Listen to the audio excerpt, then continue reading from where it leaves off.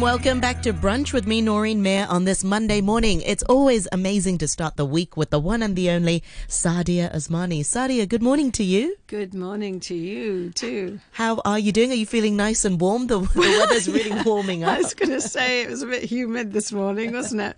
And I've got this kind of bag of winter clothes in my room, and now I'm thinking, do I pack these away now?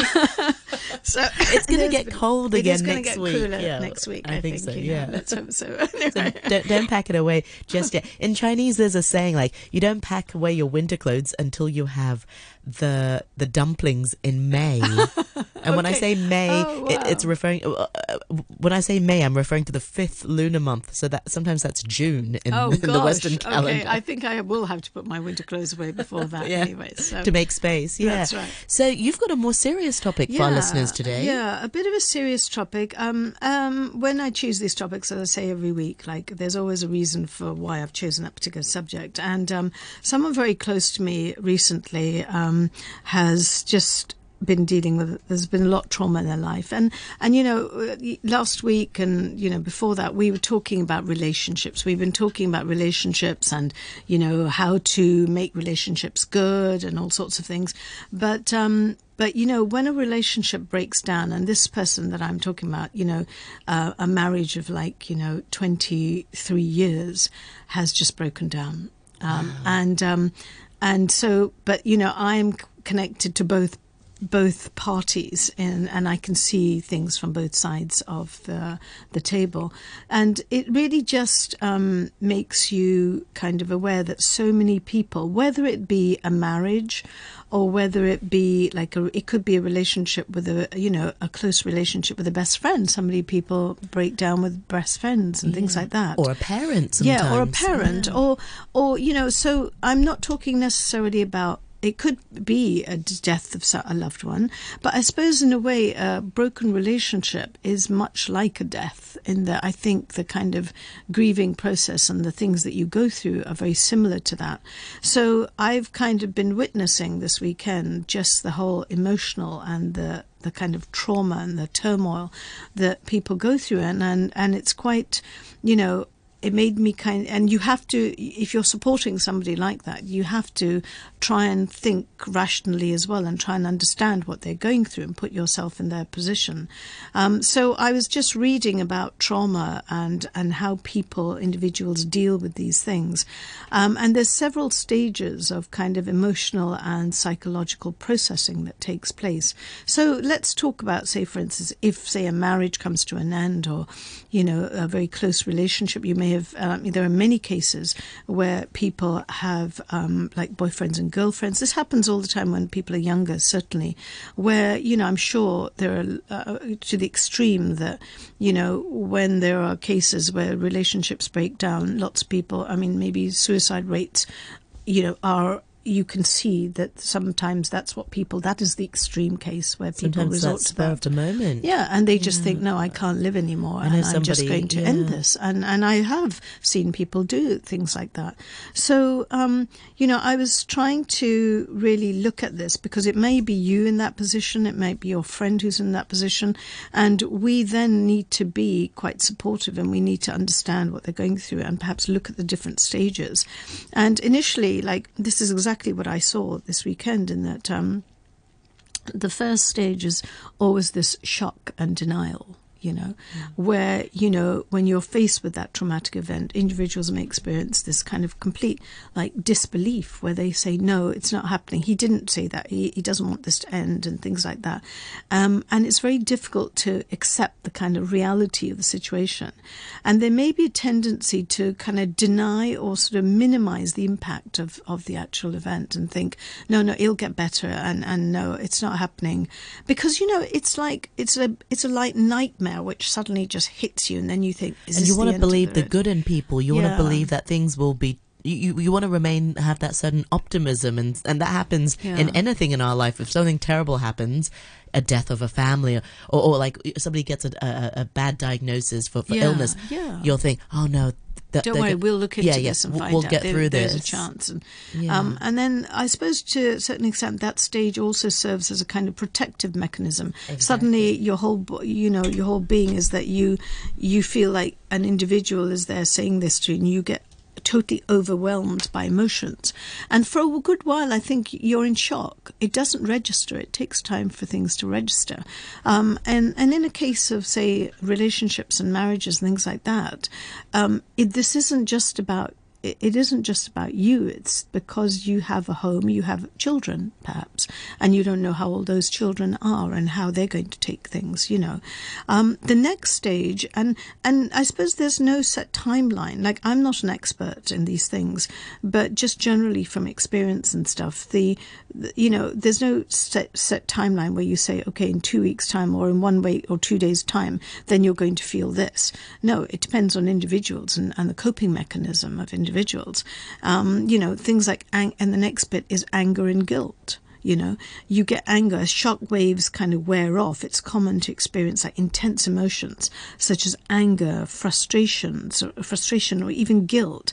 And these emotions can be directed on yourself and others, because if you feel like somebody's done something to you which has not been fair, like somebody may have had an affair, or somebody may have lost lots of money, or somebody's, just decided that I can't do this anymore, then you kind of try and look at those events and things like that, and you get angry about them, and you try and find who is it that's done this, who do you blame it on. You maybe shift the blame from yourself to some other party. It's easier to not accept that you take responsibility. Exactly, yeah. And you then express those feelings, but you have to, it's all part of the natural sort of healing process. You have to go through these stages in order to acknowledge that, look, there is something here going on. And we don't think rationally. It's not easy. It's amazing how the brain can probably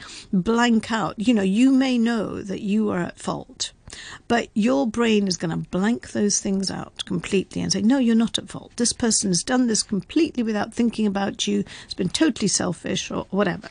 So the anger and guilt. And there's also a fine line. I suppose the other side of that is, how much responsibility do you take? If, say, you're not really at fault, some people tend to overclaim the blame and tend to really blame themselves for everything, for a breakdown of a relationship, of a marriage or something. And they're like, oh, it must have happened because, I've done this and this and this. So sometimes it's also healthy to take responsibility for what you did, and also to see see clearly that, it is what it is, and that the other person is also to blame in certain situations. Also, I think a lot of what you feel, this is my personal perception of stuff, is also, on individual personalities of people.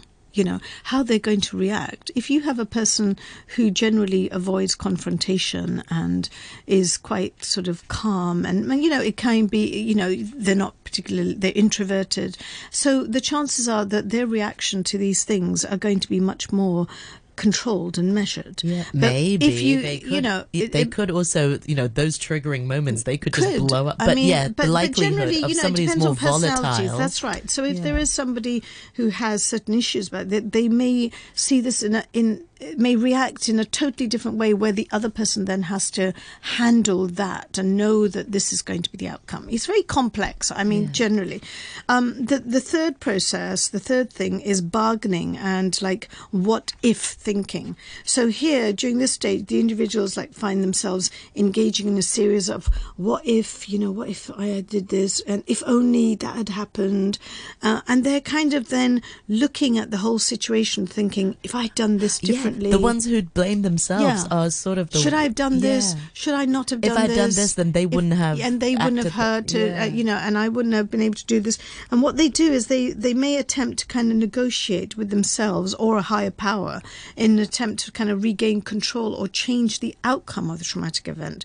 There may be a situation too where, if it's a marriage breakdown and stuff, maybe one party is kind of still holding a little bit of hope that, what if he came back? What if she came back and said, I'm sorry? And would I give them another try? Would I do this? So this stage involves a sense of kind of longing for things to be different. Perhaps there's a lot of thing of regret. You go back and think, if only I hadn't done that. Oh my God. So that is a very common, process in it. But we don't know the time factor of this. It's just, I think it depends on individuals as to how it works. The next stage is like depression and sadness. And these things, I think each of these things can fluctuate, because that shock can come back after 4 days, or that anger can go back after 6 weeks. But, it's a matter of how your brain processes things. Totally.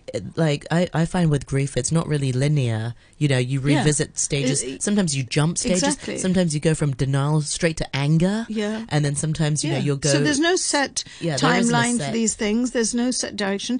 And it depends. And also, you might find... It's like an emotional roller coaster. Absolutely. And moving on, even years after an event like this, or a separation, there are things dormant in you where something you might see, something you might do, suddenly triggers and brings this all back to life again. Yeah. So it's and the feelings can be just as raw as they were on that time. Exactly. Wow. And that is a very common thing. So, depression and sadness, when trauma kind of sets in, people do get, they get depressed, or they want to go in a dark room. They want to stay there. They don't want to see people, and they feel empty. They feel lost. There's a lack of motivation. If they're supposed to be going to work, they might call in sick. They're not going to eat anything.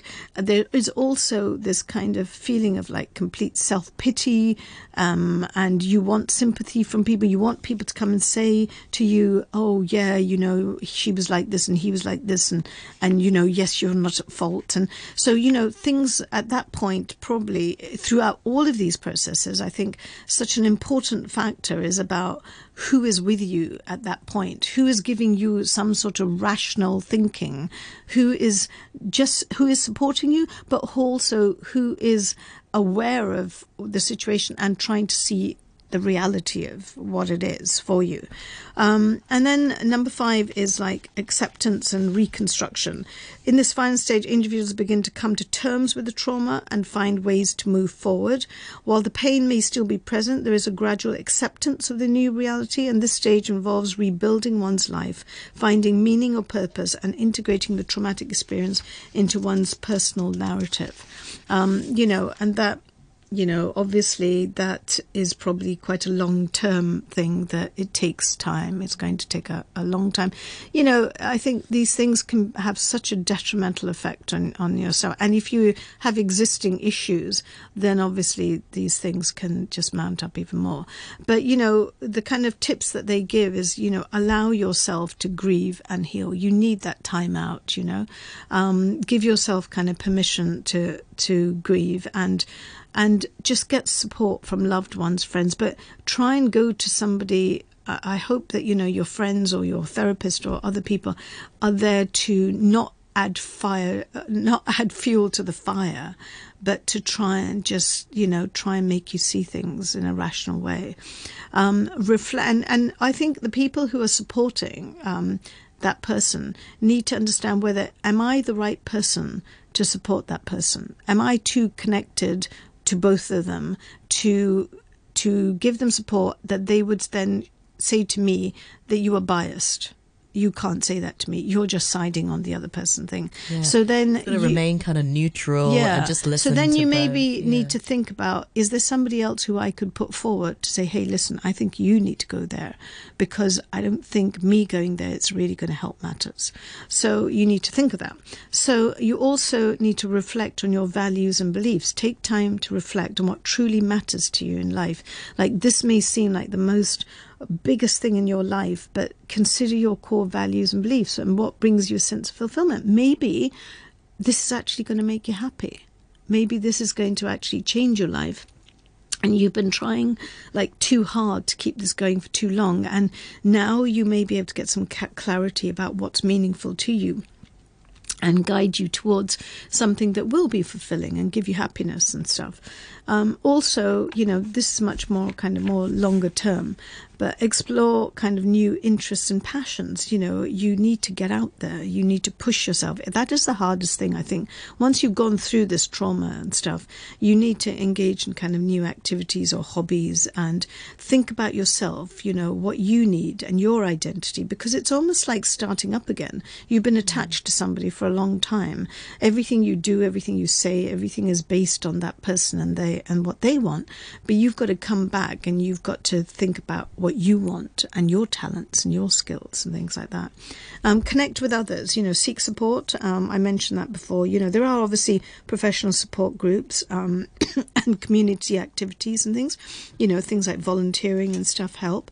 And in all of this, I think it's really important that you set sort of some achievable goals. Like, just don't expect yourself to think, okay, I'm going to be over it. I'm going to be over it by next month. Just say, okay, look, if I can do this in 2 weeks, if I can just do this, then my next baby steps are I'm going to do this. Then I'm going to go out. Then I'm going to talk to somebody. So set yourself kind of achievable goals. Sort of like taking it one day at a time, really. Yeah, absolutely. Yeah. And make those realistic goals. You know, don't try and overdo it, because it will be too overwhelming for you. You're dealing with too much. And then it says practice self-care and self-compassion. Don't beat yourself up. Take care of your physical, emotional and mental well-being, and engage in activities that promote self-care, such as exercise and mindfulness and, you know, writing things down, engaging in hobbies that you enjoy and stuff like that. And finally, you know, this whole thing about seeking kind of professional advice and help. There are plenty of kind of people out there who can help you. There are plenty of groups where there are people who are like-minded people who are going through the same thing. And just talking to somebody like that makes you realize you're not the only one on the earth who's going through this, you know. And there may be kind of certain types of tools that you can use which will help you. And you've got to remember that people do get over these things, and people do have new lives, and sometimes when they look back they think, you know, although at that time it seemed like the most awful thing that happened to me, but actually it was probably the best thing that ever happened. And I think we have to try and be positive. We have to try and empathize and understand what someone else is going through. And also, I think one of the most important things, and this is one thing I've reiterated actually, is that during this time your conduct and your dignity, your own dignity, you will reflect back at this time. If you have children and there's a marriage that's gone, your children are looking at you and your behavior. They're looking at how you handle this, and they will take from that. So when you reflect back at this time, try and reflect back that I stood tall. I had my dignity. I maintained my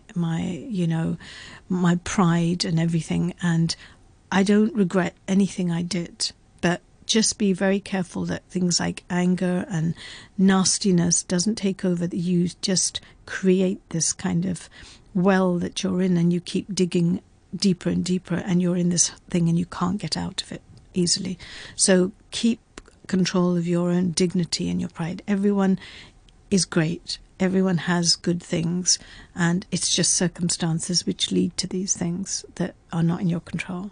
Yeah, well said, Saadia. And it circles back, you know, to being kind to one another. You just never know what somebody else is going through behind closed doors. Yeah, wow, a heavy chinwag, but a very important one. And I, as always, I look forward to the next chinwag with you. Thank you so much.